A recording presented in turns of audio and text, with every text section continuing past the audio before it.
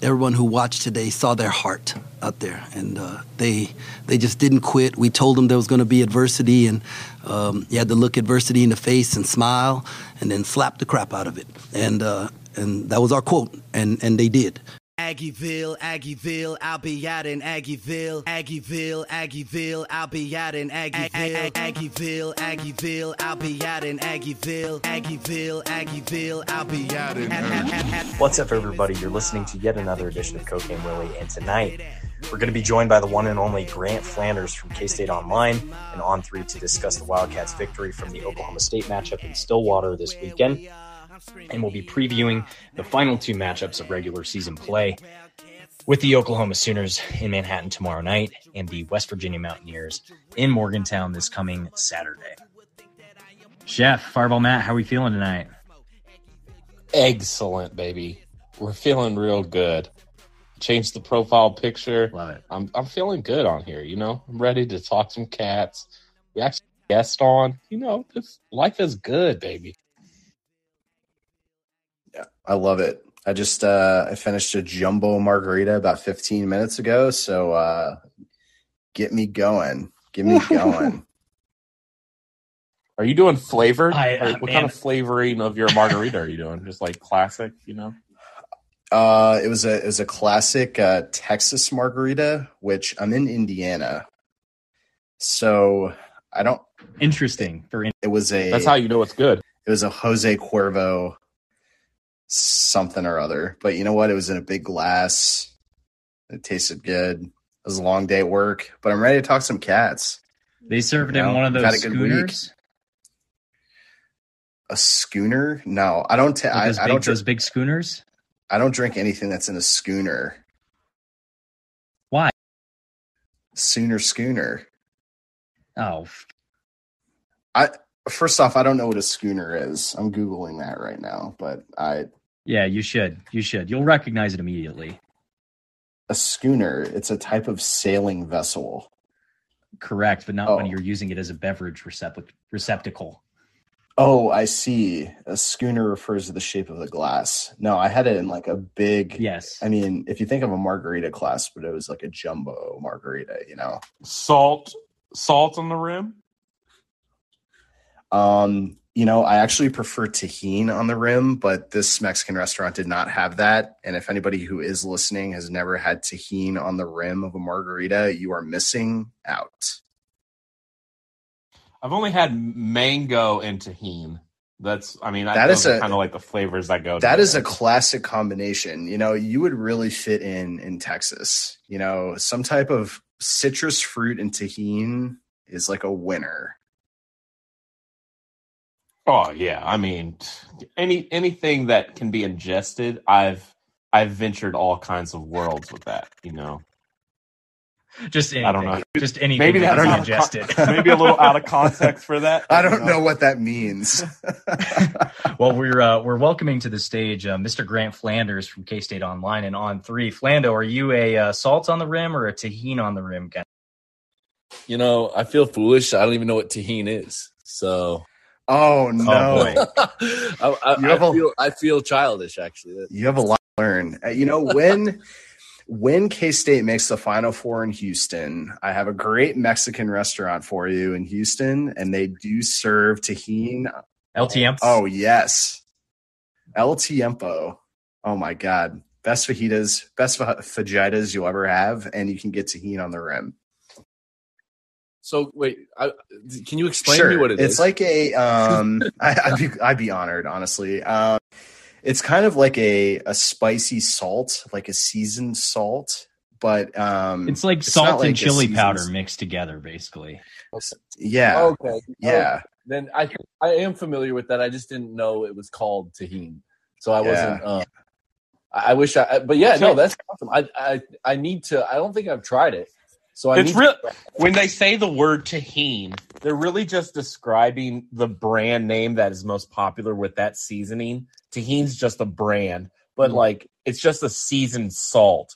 So like if it's with chili powder and like adobo seasoning, and it's got a lot of flavors. Just if you think of Mexican seasoning, just imagine that, but it's really, really good for like counterbalancing sweet things. So like if you have a sweet margarita like strawberry or mango, you put some tahini on it and it just balances everything out. It's beautiful. I think I would like tahini on all of my margaritas. Personally, another childish thing about me, I don't like regular salt on my margarita. It's just like I don't need it. Like, give me a margarita, no salt. But tahini with the salt and the chili powder, now that like adds a little kick, a little flavor, like you said. Yeah, I'm all about that. Now just wait until you try it with a ranch water with like a little jalapeno slice in the ranch water. Now we're going too far. Stop it. I'm sorry. I forgot ranch water is actually an actual alcoholic beverage. It is. Ranch water, it is. At first, I think the worst, but yeah. I need to try ranch water too. And try a ranch water, like a homemade ranch water that's just Topo Chico and tequila, and maybe you could throw a little bit of extra in there. They make the pre-made ones now, which are all right, but I still have not had like a great pre-made one. The ones that you make from scratch, those are chef's kiss. Yeah, I'd love that. I do love tequila. I can't deny that. Tequila is superior, I think, than any other alcohol, personally. The Big 12, obviously Big 12 tournament next week. When you're in Kansas City, if you go to Mean Mule Distilling, they do have a KC ranch water that they use as Topo Chico, but it's excellent. And it's very close. Like it's in the Crossroads, very close. So put me on. Yeah, I love it. Yep, absolutely. I think I've heard of Mean Mule, but I haven't checked it out yet. So no free ads, no free Hashtag no free ads. Hashtag no free ads. Well, Grant, we appreciate you joining us tonight. We've got a game to recap. How about we get into it? Awesome. Well, K-State played Oklahoma State on Saturday. Oklahoma State was kind of solidly on the bubble and needed a big win on Saturday against the Cats to essentially put themselves on the right side of that bubble and avoid missing out on the big dance.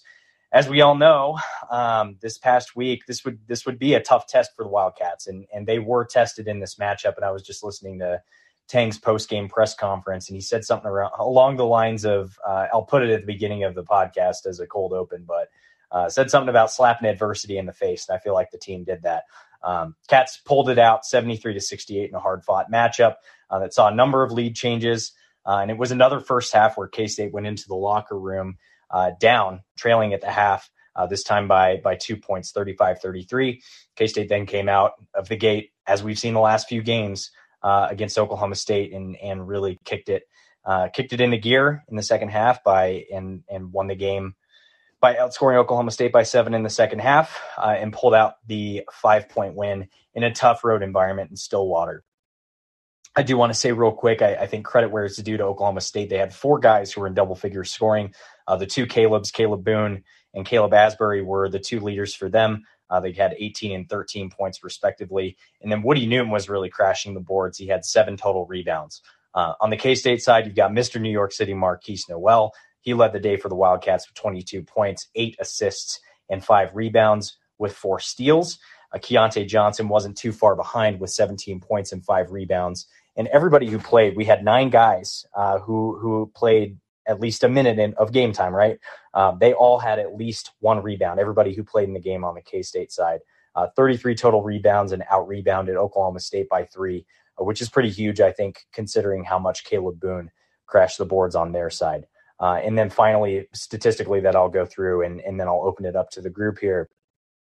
K-State shot 49% from the field to Oklahoma State's 41%. Also shot 38 to their 21% from 3 and 85% to their 74% from the stripe. So this team once again showed that they were a resilient team coming out of the locker room, taking and keeping that momentum in the second half, being down in the first half.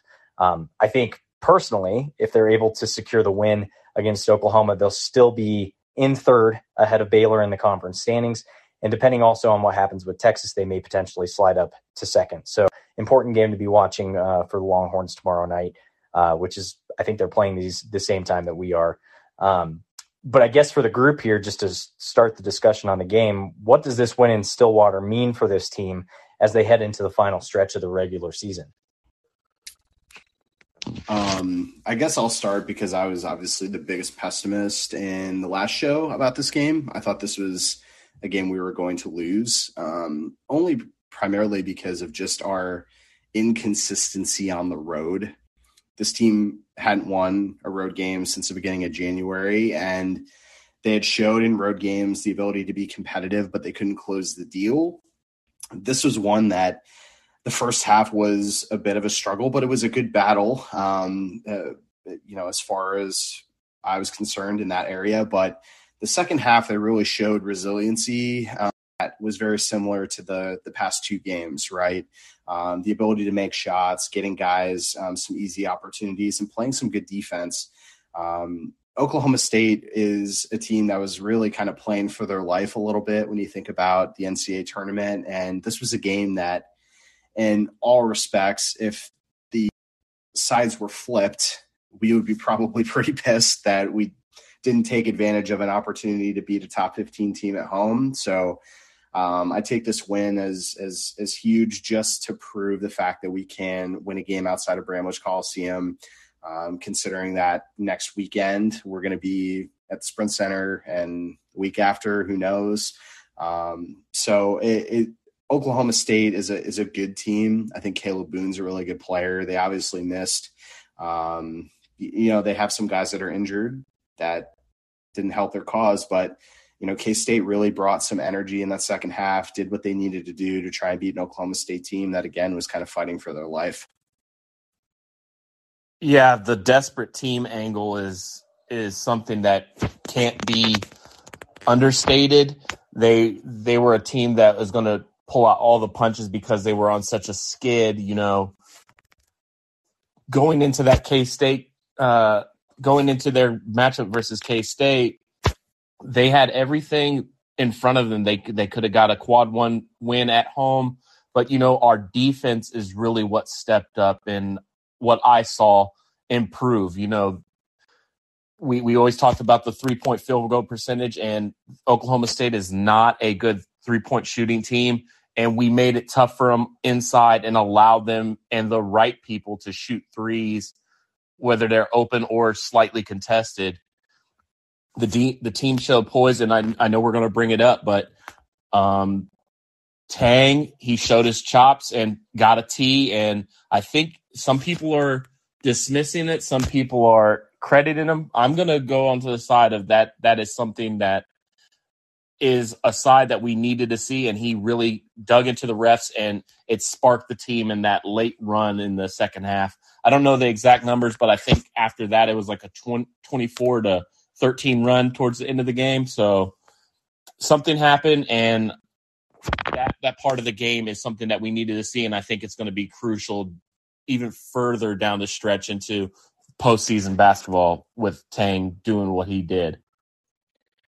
Yeah, no, I mean, I think I agree with that. The defense has really stepped up, I think, the last few games, finding ways to get it done on that end, because I think, Tang mentioned after that Oklahoma loss on the road, the legs were tired, and it was clear to see it when Cam Carter is getting crossed up by Bijan Cortez. Obviously, legs are tired. He's a solid defender. He shouldn't be getting crossed up like that. You see, since that game, the legs have been fresh, and they've been defending their asses off, and it's played a huge factor. And then I know he didn't score the last 6 minutes of the game, but Keontae Johnson in Stillwater was so efficient. I mean, he's been efficient all year, but that's the kind of Keontae I like to see. Shoot 5 threes. I'd like to see him shoot 5 threes more often. I think we all would. And then Keese, it's cool to see. I don't think we've really seen a game where he was as sloppy as he was in Stillwater with the ball with 7 turnovers, but then do everything else really well and then come out with the win. That was huge to show that he can, make more mistakes than we want to see.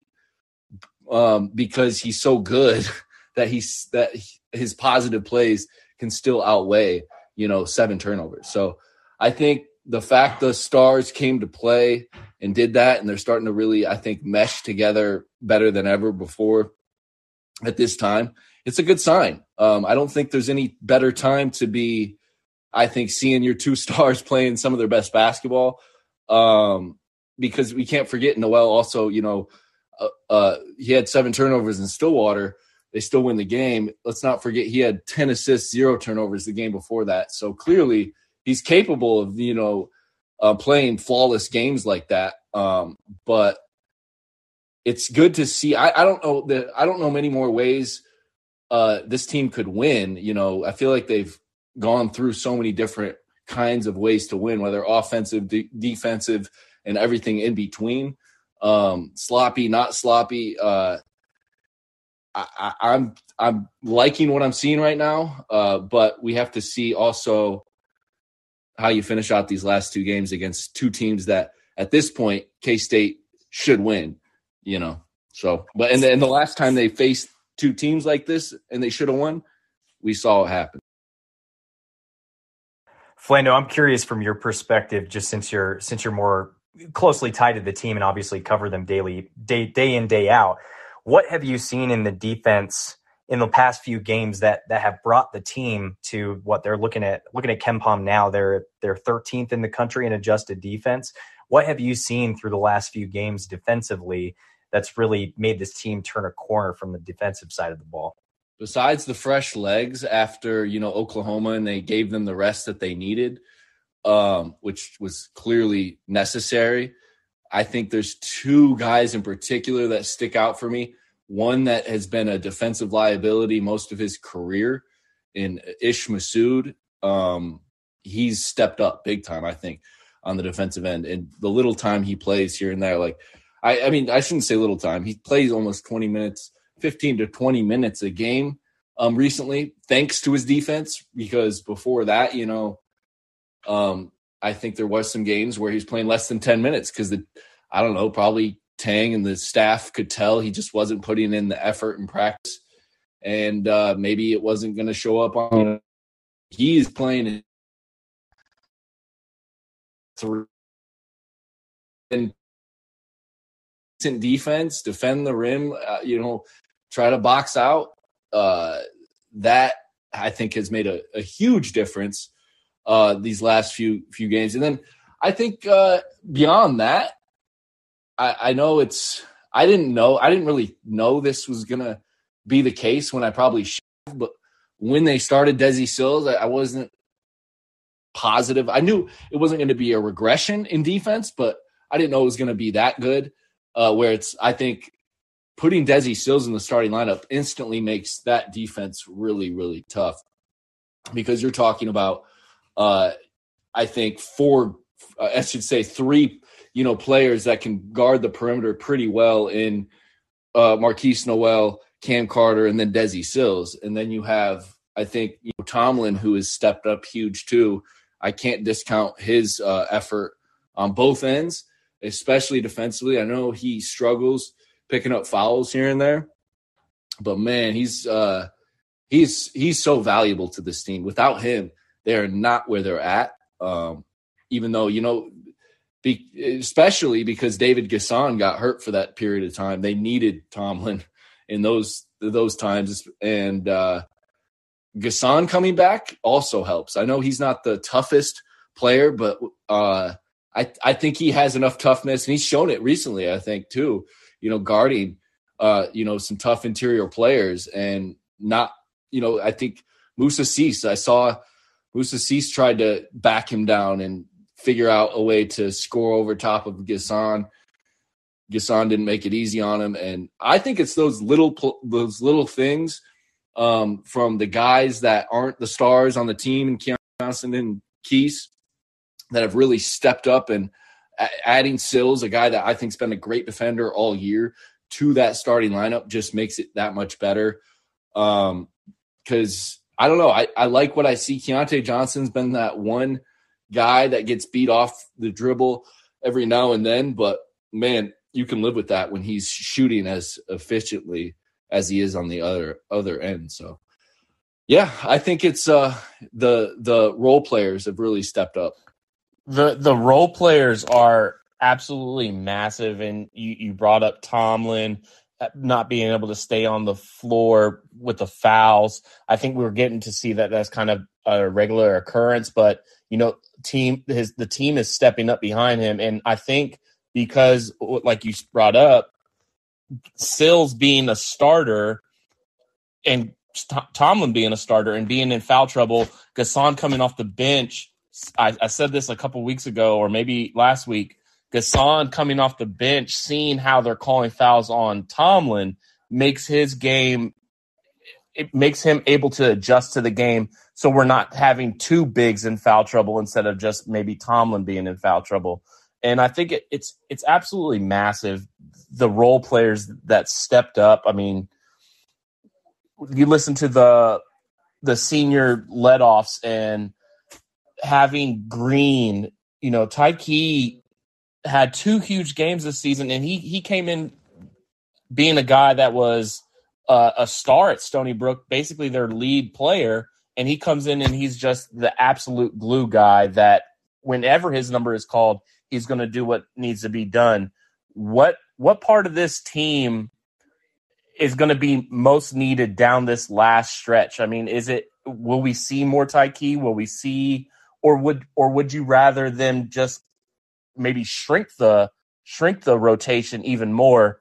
And because we played, how many guys did we play versus Oklahoma State? 9? 9.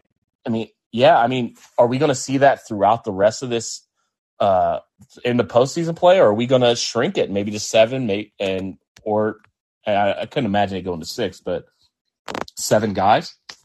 Yeah, my guess is a shrinkage situation. I mean, I think Tang is going We've all to been there. Right.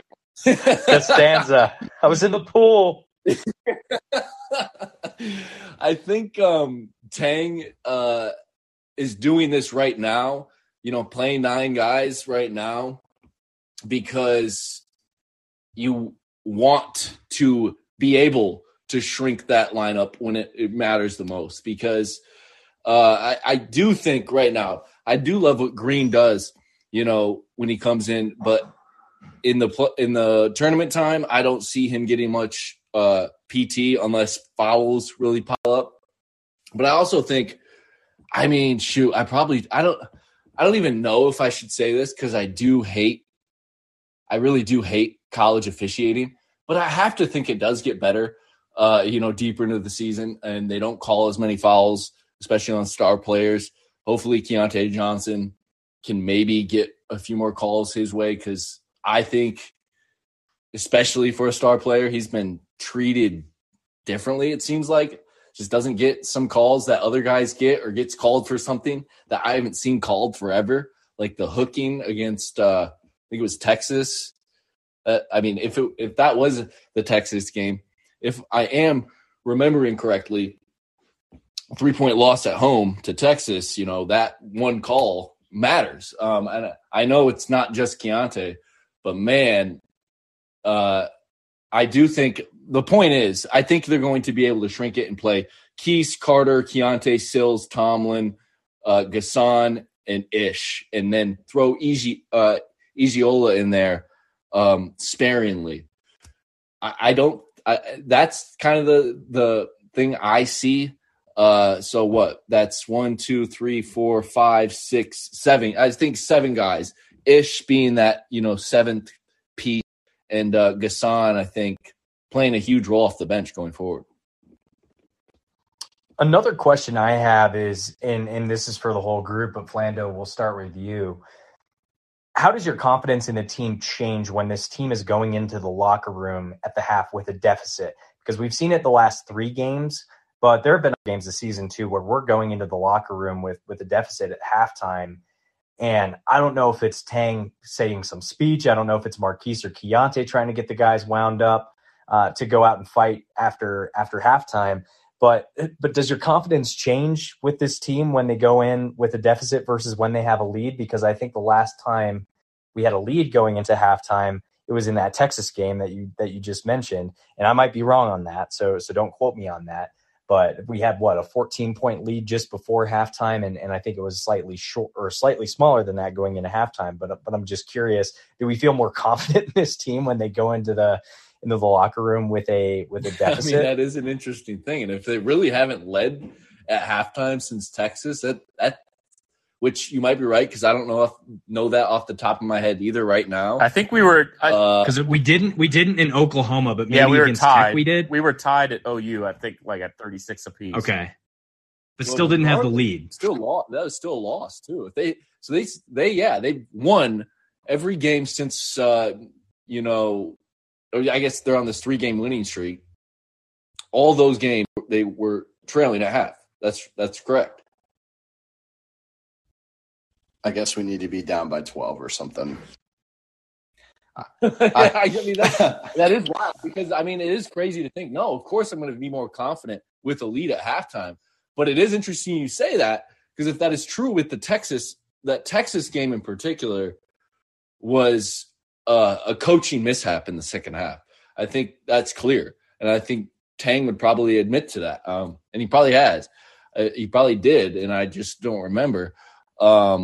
But it was TCU. TCU was the last time we led going into the locker room. We were up 36-30, but still got the win there. But that was the last time we went into the locker room with the lead. Yeah. Okay. So yeah, no, I mean, and that was a good game. So no, of course you always want to lead, but it is interesting. I do think they've just learned their lessons through that bad stretch with Tech and Oklahoma. That in Tang, that's the thing I like about Jerome Tang is he's so honest with some things that like I think it's clear like they took accountability. They weren't giving their players the rest they needed to be able to defend and play at a high level on offense. And now that they're doing that, they're paying more attention to their bodies. Tang is learning very quickly on his first, time ever being a head coach what to do. And he has, some great assets underneath him. Even like Marco Bourne, have to shout that guy out because he's awesome, I think, and does, way more than anyone can even notice because, he's not an assistant, so he can't be out there recruiting at all times. But he's a huge piece that really, I think, glues this whole team together. And, I think the staff that's been a huge factor is how adaptable they've been and the ability to take accountability when they feel it's necessary. Because right after the Oklahoma loss, Tang didn't instantly admit to tired legs being an issue. I mean, he may have, but I feel like he harped more on his guys just didn't want it more than Oklahoma. The moment they won that next game against, TCU at home, after that game, he's basically, I think he apologized and said, actually, I should have said, it was tired legs. And that's really what held us down. I needed to give the guys rest. And, that's what we did going forward. And he might have said that after Oklahoma at some point. Like, he may have known it at that point that, hey, these guys need a rest.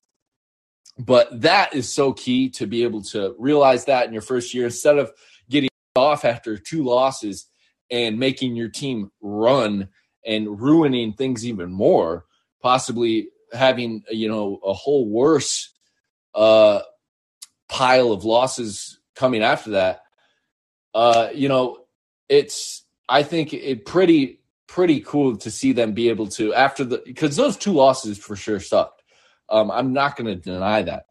And I totally understand when fans were overreacting about the situation, but the team kept cool, calm, and collected, figured things out. And now, it might not be as electric as that 6-1 start, but I personally think they're playing some of their best basketball, if not the best basketball right now. Matt, I want you to check me on this because I'm going to run what Grant just said, and it's okay. Coming off of what Fran Fraschilla said on the 3-month podcast, talking about the fresh legs and what Grant was just saying about Tang taking accountability for the fresh legs. So Fran Fraschilla said that now that we're in the second half of the league, you don't have to run as many practice, like trying to get your guys tuned up for a game because they've already seen and they've already got the scout on plays. So my thing is, think about this. We were playing Oklahoma for the first time that season, coming off of another road game versus Texas Tech. So we're on a road trip versus a team we haven't played before. So they're probably working these guys extra hard to try to get a scout on them. Gasson is sick, which we come to find out that he's basically sick. So his legs are completely shot. And we're running scout for a team we haven't played before. So that kind of clues me in that once we got past that Oklahoma game, we could finally kind of rest these guys. We're on a home stretch, and we've seen all these teams already, so there's no need to scout. Am I crazy to think that we're just all kind of putting the pieces together to find out, like, yo, that's what was happening. The legs were shot because we were practicing for Oklahoma, who we haven't played before. That's a great point. I think it's a good point. I mean, as probably the most pessimistic person in the group, it makes a little bit of sense. I mean, I think we hit, the 2-game streak there I felt really bad.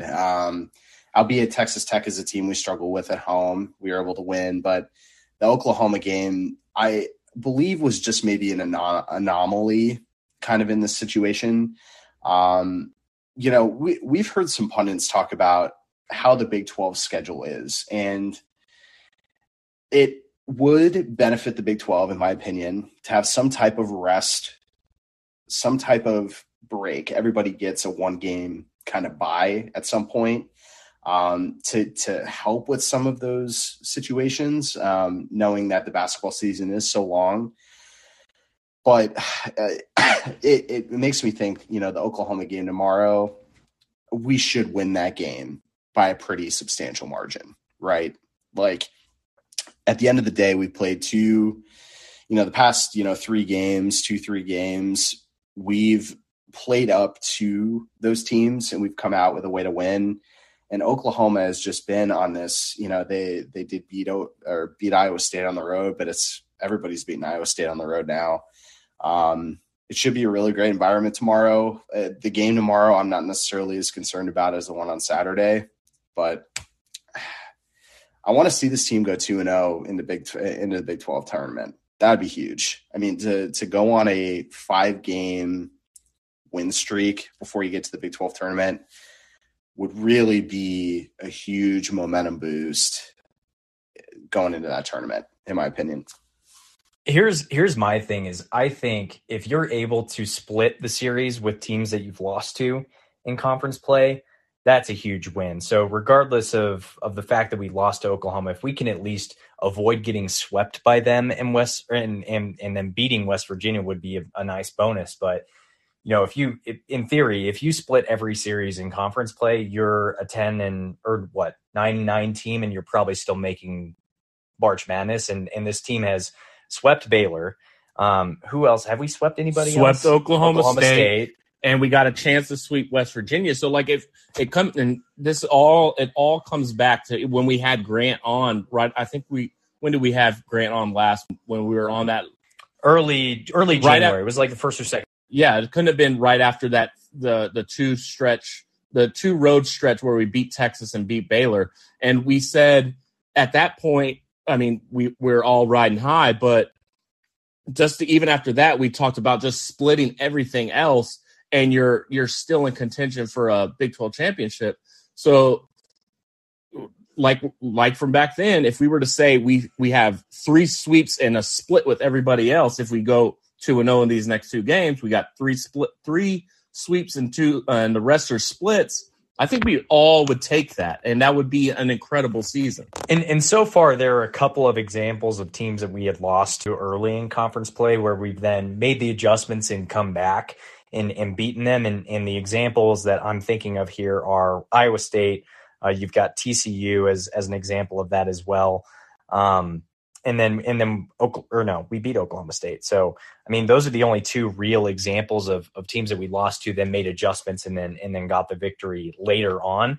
The other examples are getting the win first and then splitting with a loss later in the conference season. But I do think it works out well, at least for this Oklahoma game, as we segue into that one, that we lost to them before. I think that I trust this staff to make the adjustments that they need to make in this game to pull out a victory. And again, it's going to be at home. It's going to be on senior night. It's going to be at 7:00 Central Time. So those three elements alone are going to be for a raucous environment in Bramlage Coliseum. And Oklahoma's coming off of a big victory against Iowa State at Hilton Coliseum, if I'm not mistaken. They're currently ranked 57th in KenPom. They're 61st in the net, and they're all alone in last place after a loss to Texas Tech. Let me just double check that because I made these notes last week. Yeah, they're all alone in last place with a 4-12 record in the Big 12 and a 14-15 record overall. They're not really playing for tournament contention. Their only chance to make the tournament, I think, is if they run the table in the Big 12 tournament and get that automatic bid. But outside of that, they're playing for NIT contention at this point. And, it's 8:05 p.m. Mountain Time where I'm at in Jackson Hole, Wyoming.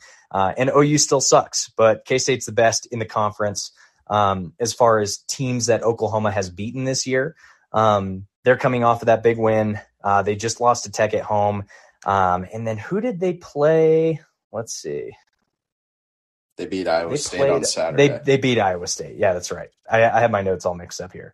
But yeah, unless Chef's tinfoil hat conspiracy is accurate and they actually make a run in the Big 12 tournament, I just don't see them, being in the tournament. I think they're on the wrong side of the bubble. They'll probably make the NIT. They could make a run for sure in the NIT, but at this point, I think that team's probably going to pack it in. And I don't know, they're giving teams fits, but it's going to be interesting to see what happens tomorrow. Will we see them come into Bramlage and make another statement in what could be their last appearance in Manhattan, depending on how scheduling looks like next year in the Big 12? Or will they falter as they come into one of the best home court advantages on senior night in the nation? I'm curious to go around the room here, go around the stage, I guess we can call it, and get y'all's thoughts on what Oklahoma team are we going to see tomorrow night? Hopefully one that's kind of given up. The game at Hilton Coliseum on Saturday was very surprising to me. Albeit Iowa State has been on just a really negative run. I think they're 2-8 in the past 10 games. And they just dropped that game to West Virginia last night too at Hilton. Yeah. I don't know what's going on up there. Maybe there's some flooding going on, but no, yeah, Oklahoma is a team, obviously, that we saw, had a little bit of a matchup problem for us in Norman. I think there were a lot of pieces of the puzzle that just didn't come together for us that night that are going to come together tomorrow. I'm feeling pretty confident about this game. And this is a game that you do have to win to show just from, boosting your home court and knowing it's the last time that your seniors are going to be playing at home in front of your home fans. It's an important game in many ways, but it's one just from the overall Big 12 picture. You're 10-6 in conference right now, which is an excellent record. To be able to win 11 games in this conference, knowing that, you were picked last is incredible in so many ways. So I don't necessarily have much of I just have a good feel about this game that we're going to really kind of rewrite the recent history against OU and win big at home tomorrow night. I agree 100%. And yeah, I think you guys have said a lot that I would have said too. Like, this game is just they're not going to want to lose to OU after getting embarrassed in Norman like they did. That's, I think, probably one of the most motivating factors for them in the locker room. At least it would be for me. And I think that, this team is prepared to they've been so focused on their goals and wanting to win a championship whether it's a Big 12 or national championship, which obviously Big 12 seems in doubt. I haven't even looked at the Kansas score since I got on. KU's up, I want to say like 5 or 7 points right now on Tech, but it's relatively close. Yeah, it is close.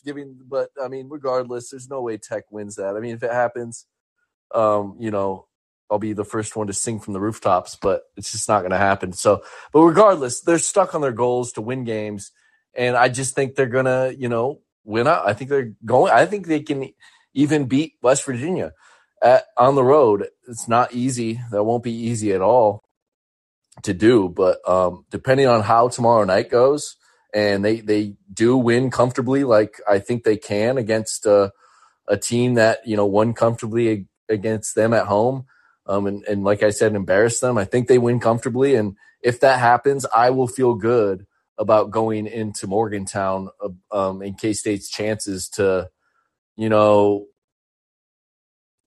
really, if they can win out and have 12 wins first year for Jerome Tang, it's just really some of the most incredible stuff that you can write at K-State. It's the basketball Bill Snyder for K-State. Like, it's incredible. I mean, we'll see what he does with his career, but the start is just unreal. And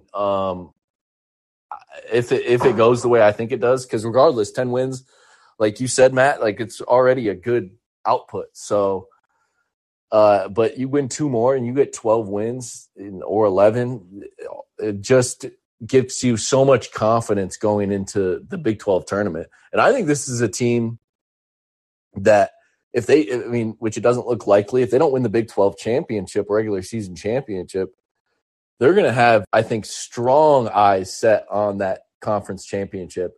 And they have a team, I think, set to do it. And I think that's going to be their, primer for the NCAA tournament, where they start shortening that, lineup, and they figure out the guys that they really want to, how they want to play guys. And I think they're figuring it out right now too, with starting sills and stuff like that, because this is going to be, I think the conference tournament is going to be a lot of fun this year, and I think K-State has a really good shot of winning it. I mean, they have the team to do it. If Keontae Johnson can just put together, 3 really, really good games, it's a wrap. So I think I like where K-State's at. Like I said, I think they're playing some of their best basketball in the country, and I don't see that slowing down.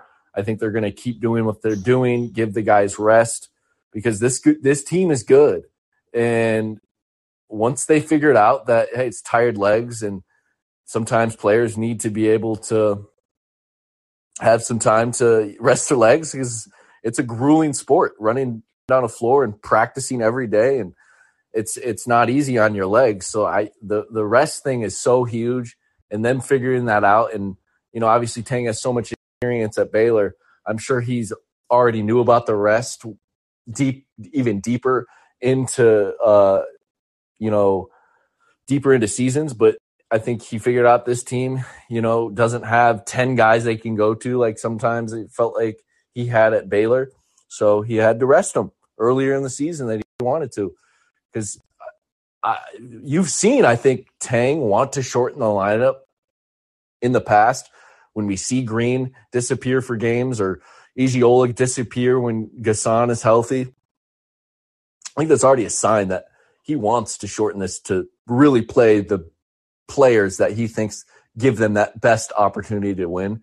And so I'm excited to see, the best players for K-State, the best Wildcats, duke it out, not only tomorrow night, but really I'm excited for Kansas City more than anything else right now, because this team has a great chance. Unless KU blows this 8-point lead, of course. Well, I'll tell you this. I mean, I got some thoughts, because you said a lot of interesting stuff in that. And we're talking about Tang. First, I want to say this about Tang. The season, like Matt said, incredible season so far, what we've had. I don't know if you guys saw this, but the last 4 head coaches at K-State, their first season at K-State, all 20-plus win seasons. Kind of nuts. I mean, you got Hugs, 20-plus wins. Frank Martin, 20-plus wins. Bruce Weber, I think, did he win the Big 12 his first year? Not yeah, sure. he did. 20-plus wins. Tang, 20-plus wins.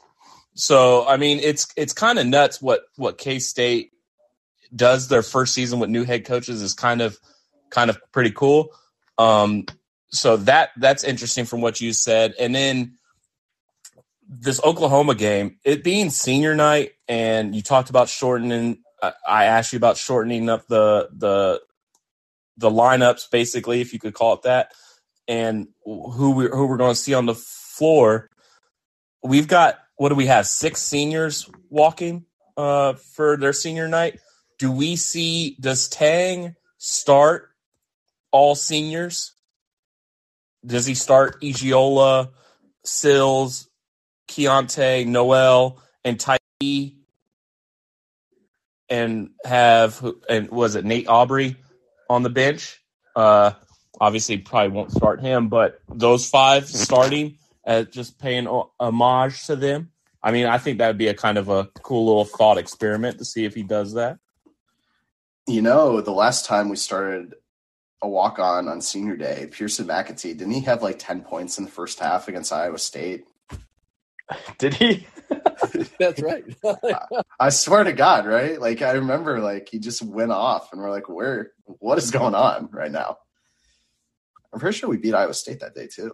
That was a right before COVID. That was a 2020. Yeah, I might need to check the stats there. I mean, I don't know. Yeah, I'm sure you're right. Especially if you remember. I don't know if it was Iowa State personally, but I do know he had at least one game where he got some action.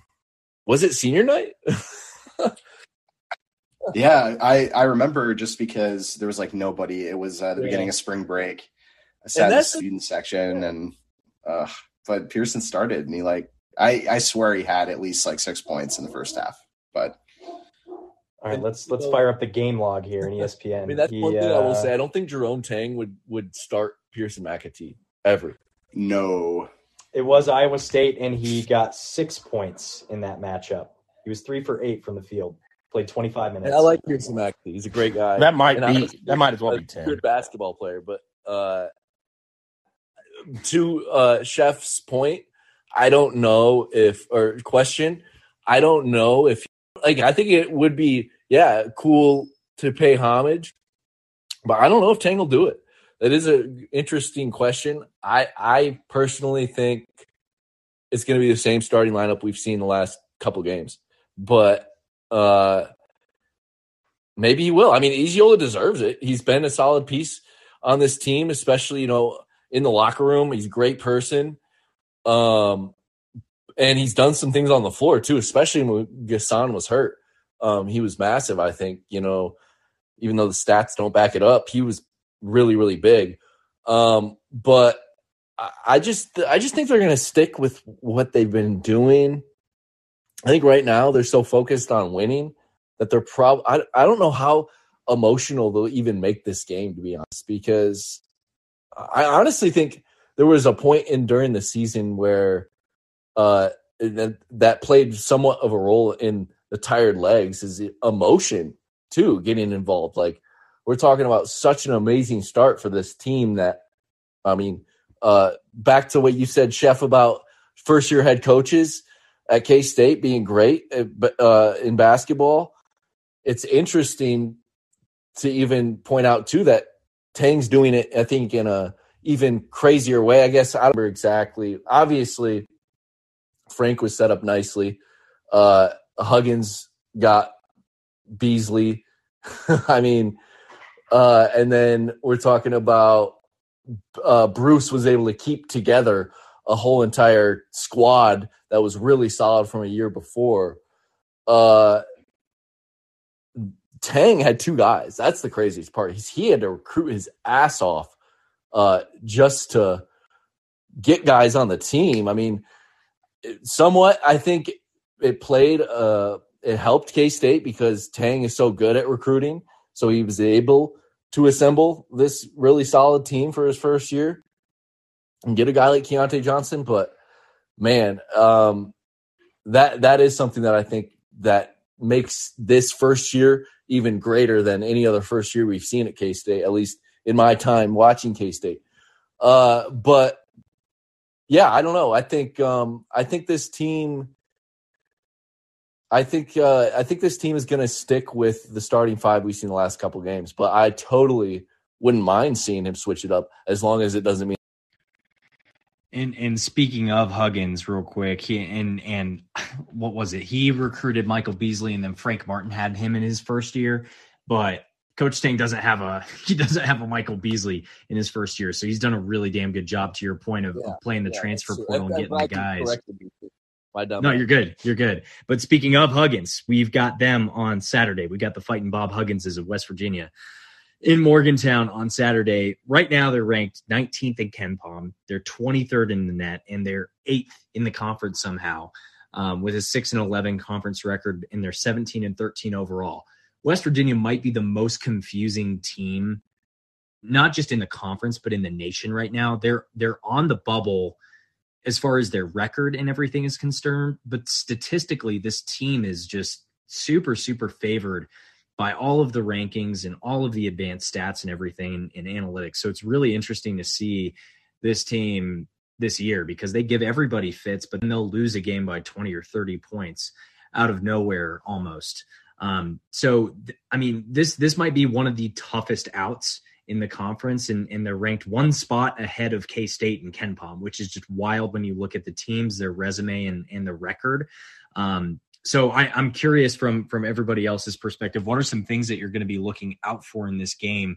And how do you think K-State with the 13th best defense nationally, how do you think we're going to match up with the 16th best offense of West Virginia in this matchup on Saturday? It makes me sick. This is what makes me not like the analytic metrics like guys, that throw out numbers like that. Because if you I'm not no basketball expert, but I watched West Virginia. They are not anywhere close to the top 25 as best teams in the country. I don't care what not stat at all. you throw. I don't care what stat you throw and out knows there. Ball. I know a little ball, and they're not that good. I mean, it's at some point these metrics. I'm addicted to this stuff. Once I get enthralled into like March Madness, this is the most fun that I've had in a basketball season in a really long time. And investing time into people doing the bracketologies and stuff like that. And, the metrics bracketology, like analytic guys will say, oh, K-State this, K-State that. They're a team that's a first round exit kind of 2 seed. I'm like, but it just makes me sick. But then they'll slobber all over West Virginia. And like, what is happening? These guys get so invested in the numbers that they don't even watch the games. Like, this is not a very good team. It's just not. They have their post presence are all off of offensive rebounding. They have a guy in that Stevenson that can fill it up, but he has to take 27 shots to do it. And they don't have a true dish point guard that can facilitate. It's all basically isolation and offensive rebounding. That's the whole team. And we saw that in the game in Bramlage, where if they weren't offensive rebounding in that first half, K-State blows them out. It's just that simple. I've watched the team. They're not that good. I'm not too – the only thing I'm worried about is that home environment, because that is probably one of the most daunting road environments that K-State will have to see. And it'll be a good test for the postseason. That's what I like, ending on a road game. I feel like isolation and offensive rebounding has been Huggins' MO for however long he's been coaching, at least at West Virginia. I think of Miles McBride and, Derek Culver. McBride, isolation. If he misses, Hope Culver, offensive rebounds. Huggins is a hell of a coach, and I respect the hell out of him, but I hate his coaching style. And I don't know. I just hope that game K-State doesn't allow what Huggins does really well and muddy up a game and find a way to win it, because that could happen. And that's what West Virginia is so good at. But I agree. I don't think they're that good of a team this year, especially don't have a real go-to guy like Miles McBride that can, go get a bucket whenever they need it. And they don't, I'm just not scared of the Mountaineers. K-State's handled them already. And like I continue to say, unless I'm proved wrong tomorrow, I think K-State's playing their best basketball right now. And I think that's going to continue into Morgantown. And I think it'll be a good close game, but I don't think K-State's going to walk out of there with a loss. So it'll be good. It'll be interesting. It'll be muddied up a little bit, but K-State's going to figure it out. Chef, what do you think I'm going to say? What do you think I'm going to say? I know that you're going to say that it's going to be one of these punch-out, drag-out fights, and you're not too – and we're going to lose. Yeah, we're going to lose. We don't have the physical bodies for a bully team like West Virginia. But I'm going to – you know what I'm going to say to you? Rest easy, son. Rest easy. I've established my brand. All right. So I do think that West Virginia is going to come out knowing, hey, they win this game, they're going to be in the NCAA tournament. Like, they're probably in right now, but this is a big game for them. If K-State can manage to keep Eric Stevenson from scoring, he can get on a tear. We've seen it. The KU game on Saturday, he was making shots. West Virginia they have talent on the team, and honestly, Bob Huggins drags that talent down. He's just old. He's he's an old fart, and he's a great coach, Hall of Fame coach, great coach. But he just that brand, I don't think necessarily suits the Big 12 anymore. And so, as Grant said, being able to muddy up a game and make it ugly, that is how West Virginia wins games. And if they do that, we're going to know early on. Like, we're going to know first half. Is this going to be a muddied up game that we're going to really, we're going to be 8 points down in the second half trying to catch up from that? We're going to know early on. I feel really confident in saying that. I do think we will win the game, everyone. This isn't like the Oklahoma State game, but this would be one that it would be big for me. Just, the Oklahoma State game proved a little bit of winning on the road, but West Virginia is a different animal. They have a great environment there. And even if they're really shitty, their fans, their students show up. It's an environment that I would love to watch in person someday. But I do think that we're going to go to Morgantown and win that Big 12 finale, which would be huge. I think this is another good transition. You bring up, if they win that game on Saturday, they're for sure in the tournament. Lenardi right now has them as the last four teams with a bye. So he's got them surpassing that play-in game, not having to play that play-in game. And so they're those first four in after the last four in, I guess is the best way to put it. But I guess we kind of wanted to have a little roundtable discussion, guys talking ball. A little Q&A here with Flando, and seeding is one of the questions that we wanted to talk about.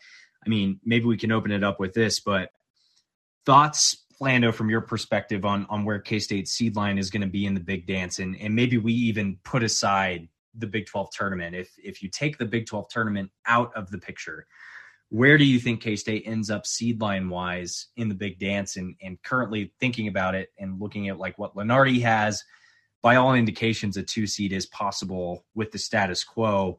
I think an aggregate bracket matrix or whatever has us as a 3 seed, but CBS, ESPN, Joe Lenardi, all of them have us projected as a 2 seed right now. So I'm curious from your perspective, since you know the game and you follow a lot of different teams. I know you're a big Michigan State guy too. Where do you see K-State falling seed line wise in the big dance? And do you think something in the Big 12 tournament could potentially change it? I think with how I think K-State's going to play these next 2 games, and I'm seeing 2 dubs, I think a 2 seed is happening. And like I said, I'm also excited about the Big 12 tournament.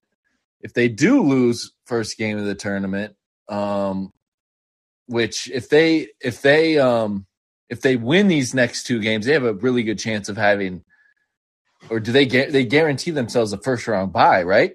Or will Texas? Okay, so they'll guarantee themselves a first round bye.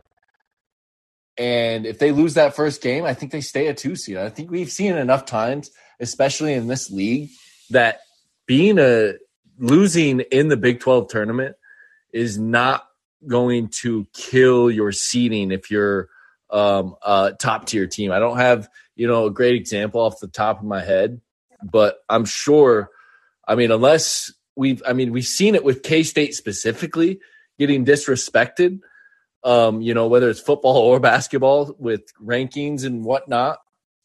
But I think this team is getting a fair shake this year. And I think if they handle business the rest of this regular season and even lose the first game after a bye, they're going to play a team coming off a big win in Kansas City. That deserves a 2 seed. We're talking about, a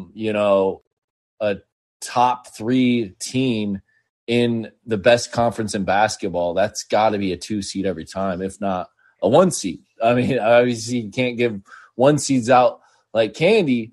So it's going to be K-State, I think, in a 2 seed.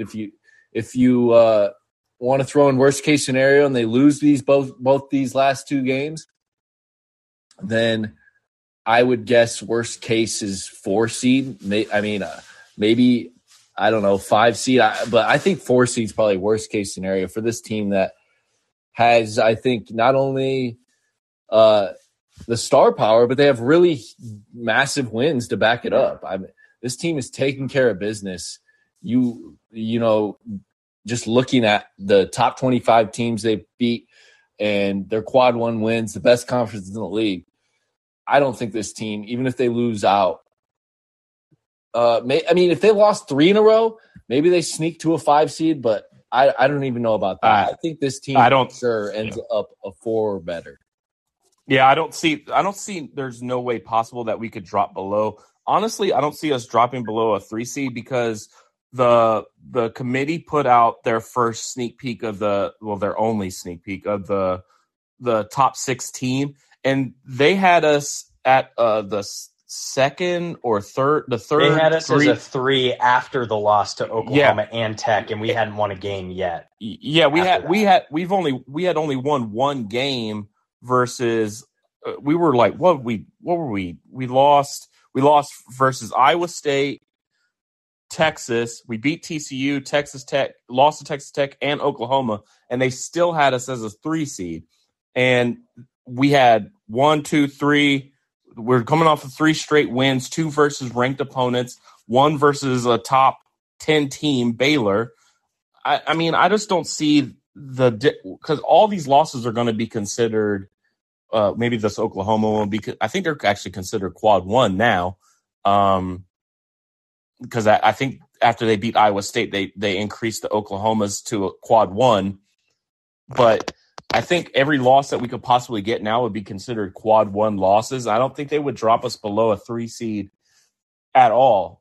Especially if you look at the dynamics of every. I know this is going to get super deep into it, and I want everybody else to start talking about it. But you look at the landscape of college basketball. Arizona's losing, Baylor's losing. The Texas is losing. Teams that we're in contention with for these 2 seeds and these 3 seeds, they're losing. Virginia's losing left and right. These are the teams that the only teams that we would have to worry about are teams like Gonzaga, but they're not getting any strength of schedule wins because they don't play anybody in their conference. So Gonzaga, UCLA is looking for a 1 seed. Purdue might drop down to a 2 seed. It's just a whole bunch of scenarios, but I don't see there's any way that we would drop below a 3 seed just because of the respect that the committee is giving the Big 12. And to the you guys were talking about in the Big 12 tournament, the committee does not give a shit about Big 12 postseason tournament wins or losses. Because I think last year, Notre Dame went on a crazy run in the Big East tournament, or the ACC tournament. They didn't get in. I think I might have that backwards, but a lot of these teams went on stretch runs in the ACC and these SEC tournament games and stuff like that, and it just didn't matter for them. They still didn't get in. So I think the committee doesn't put as much emphasis on the Big 12 and the postseason tournaments as they do the regular season. So I think if we handle business, there's no reason why we're not locked up for a 2 seed. What I will say, I don't know if anybody saw Joe Lenardi's bracketology today, but if there was a prime stop the count in quotations moment, it would be this bracketology. It had us as a 2 seed playing Michigan State, potentially in the second round. Sweet 16 could be Creighton or Tennessee. This is in the Tennessee's East region too, probably right? New York City, right? In New York, Madison Square. In New York. Which we've got those guys. We've got what? Marquise, we've got Naquan, we've got Ish. I mean, we've got like Ish. 4 or 5 guys who are from New York City. So they would be playing at home in Madison Square Garden against the best competition in college basketball on their home turf, like with their families, with their friends. Yeah. I think that would be so meaningful for them to be able to do that, have that experience. Yeah, because it does not sound like, at least, I mean, the way things are kind of hashing out, it would be pretty tough to get the Midwest region to be in Kansas City. And so. But those first 2 rounds would be in Des Moines, right? Yeah, or Denver. Des Moines or Denver, it sounds like. I'd take either of those. Like, we'll travel to both places. Hey, we got to stop forgetting that Ty Key is from Queens. Oh, yeah. I mean, we got to stop disrespecting my mans. That's true. I mean, we got a lot of New York flavor, which is great. I would love to see these guys obviously play in Madison Square Garden, but to the matchup potentially against like a Michigan State team, which I say this in jest, but the Big Ten looks all right. I don't know if necessarily. I mean, I think Purdue's a good team, and Purdue would be the 1 seed in that East region. Me and Grant will talk your ear off Big Ten basketball. I mean, that's what we do. I know. Me and Grant got the Big Ten locked. I got enough Big Ten basketball watching.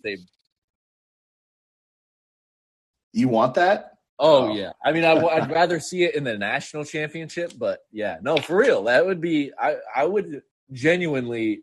I know some people hate that. But as an optimist myself, I'm happy every positive play for either team.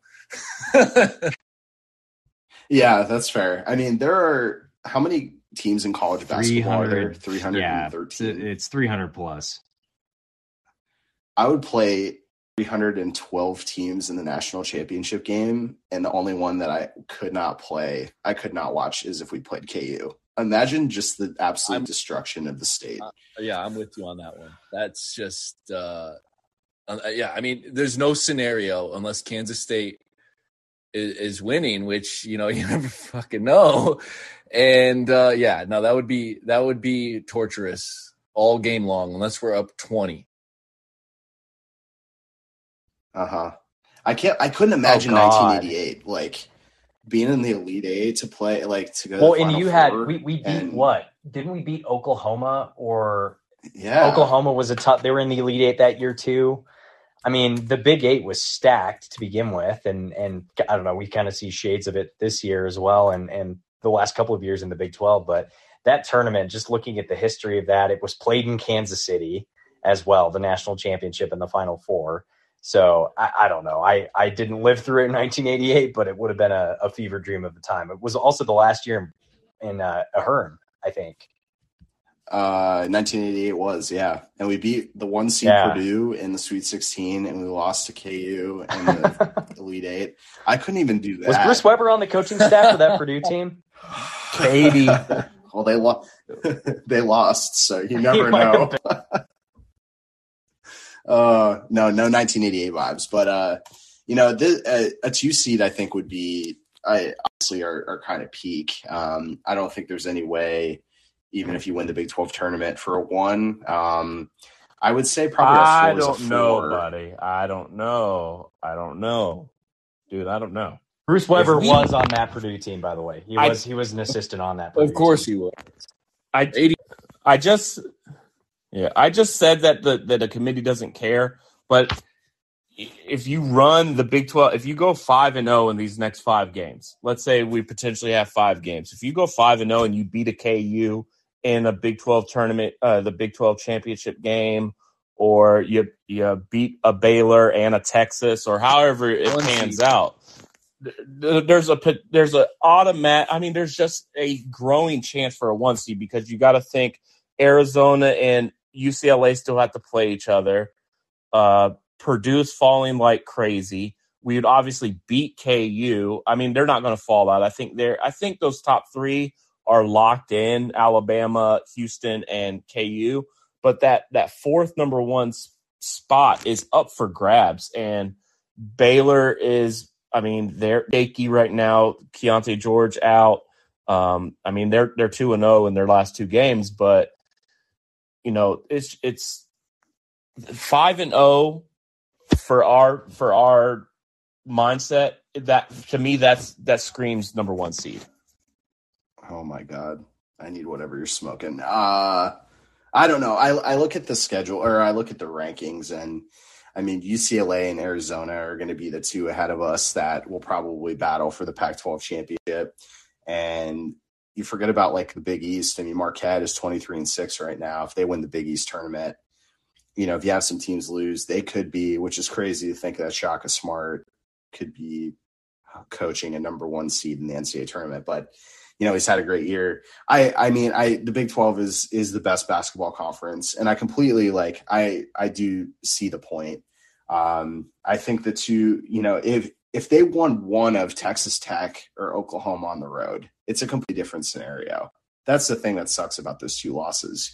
You go 1-1 in that stretch, and it's just a little bit of a different mindset than where we're at right now.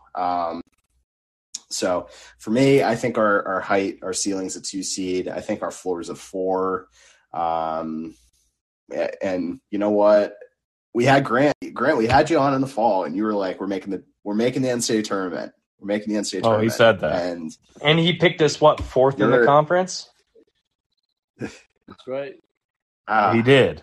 Yeah. No, I got a question for Grant. I mean, Grant, you got Keontae Johnson, Marquise Noel there. I mean, maybe potentially Big 12 Player of the Year. I mean, they're battling Jalen Wilson. It's an uphill climb. I got a question about this, though. Yep. Keontae Johnson is, I mean, probably if they had the award for number 1 transfer, I mean, transfer player of the year, he would probably get it. What would be a bigger recruiting tool for Jerome Tang? The story that he has with Keontae Johnson, or a Elite 8 Final 4 run in the NCAA tournament? Which is a bigger recruiting tool? I mean, the Elite 8 Final 4 run. I mean, that's such a massive, I think, recruiting tool for any team. Obviously, you wish. I mean, obviously, for K-State, but Bruce Weber wishes that he could have recruited even better off of his Elite 8 appearance. But Jerome Tang gets it off. I mean, he's already recruiting at such a high level. Sky's the limit with Elite 8 appearance. But it is a good point about the Keontae Johnson recruitment. Really shows that, yeah, they can take in anyone, whether they've had an injury or heart scare or anything in the past, and find a way to make you successful if you know how to win basketball games. It shows that, they're willing to, give guys the second chances. It's same thing. It's just like, there's so many things that go into that Keontae recruitment that was not easy to get a guy like that.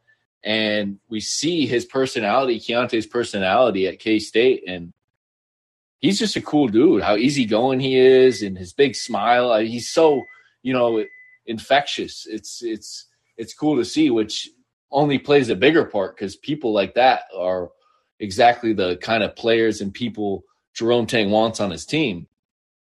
The more, people, obviously the story's so big too. So that's another thing. It's a national story, which helps obviously. And he's such a national player. He's so good. offensively that he's just he brings attention to K-State just by being his offensive self. But yeah, no, I think that story does play a big factor, and I think it could be huge with recruiting, especially in the transfer portal too. So I get it. I think it's close, but I think Elite Eight, I think it, especially with Jerome Tang and his ability to recruit, that kind of excitement just sparks a different level of curiosity, I think, from, recruits everywhere. It gets to the point where you don't have to, and obviously Keontae helps with this kind of thing too.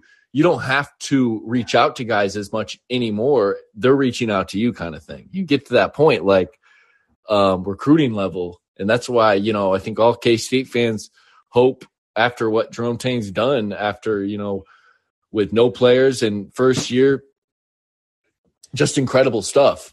So I think it's going to be something that they figure out. And I'm sorry, I just lost track. I just got dinner put in front of me. You're good. I just lost track.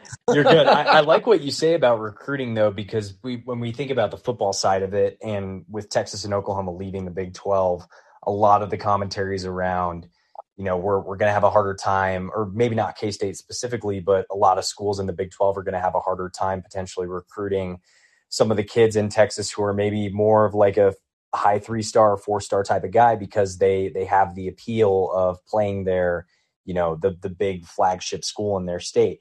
But on the basketball side of the aisle, you get to play KU every single year. You get to play in the best conference in basketball every single year if you commit to a school like K-State. And I think some of that allure or that appeal that maybe some of those kids in football had in being able to play Texas and Oklahoma every year, maybe we're going to see more of that on the basketball side, especially as, the media mafia and everybody is pumping up the Big 12 the way they are on the basketball side. Maybe we're going to see more 4-star, 5-star guys commit to schools like K-State moving forward, especially when you've got good recruiters like Tang who are out there and recruiting in territory like Texas, where maybe we haven't had traditionally as big of a presence on the basketball side of things. So I think you bring up a good point there, Grant.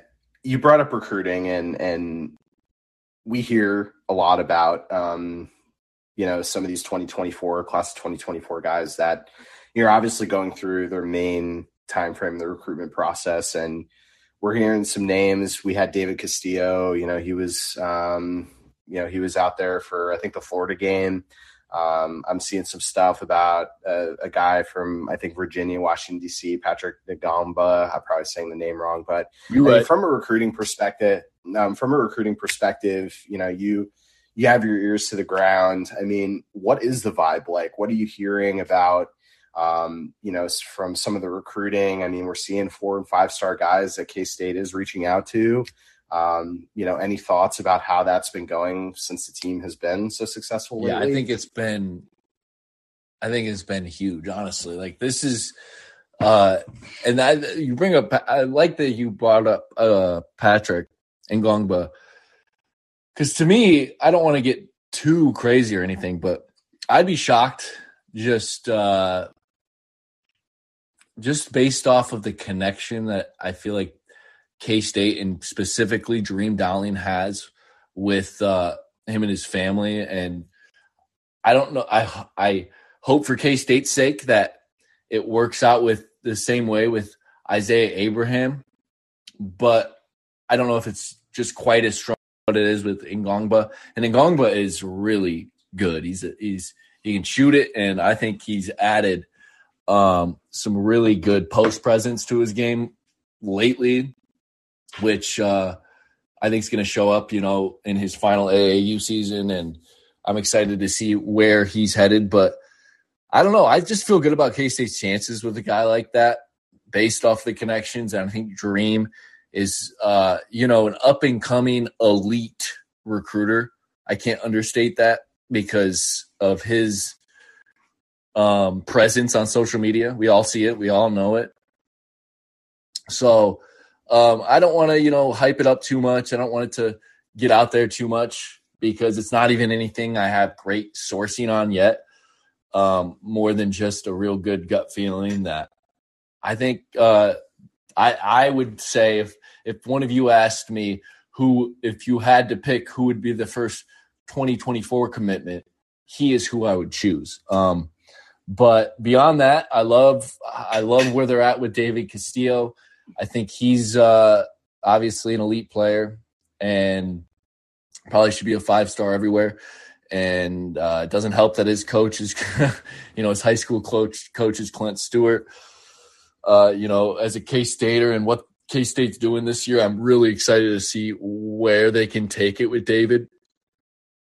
But to be frank with you as well, the real good juicy news with that kind of stuff and Flando bombs will probably come, once the season wraps up and things wind down with the actual regular season. Because I know obviously the coaches keep their nose on the ground with recruiting, and we keep covering that. But I won't lie. The information that flows from everywhere really flows once the off season comes around. So I'm excited to see about that. But when it comes to transfers, that kind of chatter is probably sparked up right now, if not a week or two ago, honestly. So we'll see what happens with that stuff. I'm excited to see what Jerome Tang can do in the transfer portal after, the amazing job he did in year one. Yeah, that brings up a good point. Now, I want to revisit a question that we asked you back in October when we did our preseason hoops preview. Over or under 2.5 years until we get our first 5-star commitment? Yeah, I'd probably take that back, honestly. Because it is rare, but what Jerome Tang is a rare person. And I've realized that, going through this season. And I'm impressed with him. I'm impressed with his staff. And, as long as a guy like Dream Dowling, Yorick Malagy, and Rodney Perry, who, I don't know if K-State is doing what they're doing this year without Rodney Perry coaching on that bench. Incredible stuff. And then, but really, with Dream Dowling recruiting and Yorick Malagy, that duo right there is just incredible. And then, but Dream in particular is just scratching the surface, I think. So, and then Tang obviously is an elite recruiter. It's just, I think they keep it. I think the key is Tang keeps it together. Jareem has said he's not leaving Tang anytime soon. Of course, if someone calls with a good head coaching job, that'd probably change his mind. But until then, I think he's K-State's. And I think that's really exciting. And that just only increases their chances of getting a 5-star in the next. Oh man, I'm all bricked up now listening to this. So, and man, if the transfer portal is going to be even better, and you can't say enough about what he was able to do, and I can't wait to see Keontae Johnson and some of these guys that he's picked up in the transfer portal in this past offseason be able to get their moment in the spotlight tomorrow night on senior night. But if this is just the tip of the iceberg for this team, from the transfer portal and from a recruiting perspective with high school seniors, man, this is going to be a wild ride and a fun tenure under the Tang regime. And Flando, we appreciate you coming on tonight, man. And I know you've got some dinner in front of you to eat, so we'll let you get to your meal and give you any last words or thoughts that you have before we leave you here. Appreciate you guys, and it's always fun to talk K-State basketball and K-State football. Anything with you guys, it's fun. Always enjoy it, and go Red Raiders. Let's go, baby.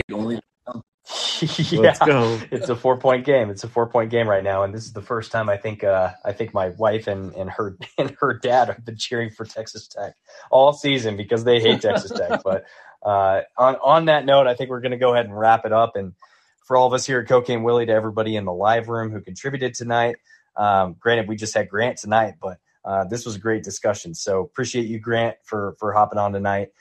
Give Cocaine Willie a follow on Spotify or Apple Podcasts to be notified when we drop new episodes, and leave us a review with your feedback. If you're on Twitter, you know where to follow us, at Cocaine Willie, or follow us individually. I'm at Bob Trollsby. Chef is at Chef Andre Napier, and Fireball Matt is at Matt Marchesini. Chef. Cocaine's a hell of a drug, baby. We are all coke and no joke. Wildcat Country. Let's ride. These boys. The Raiders. Raiders. The Raiders.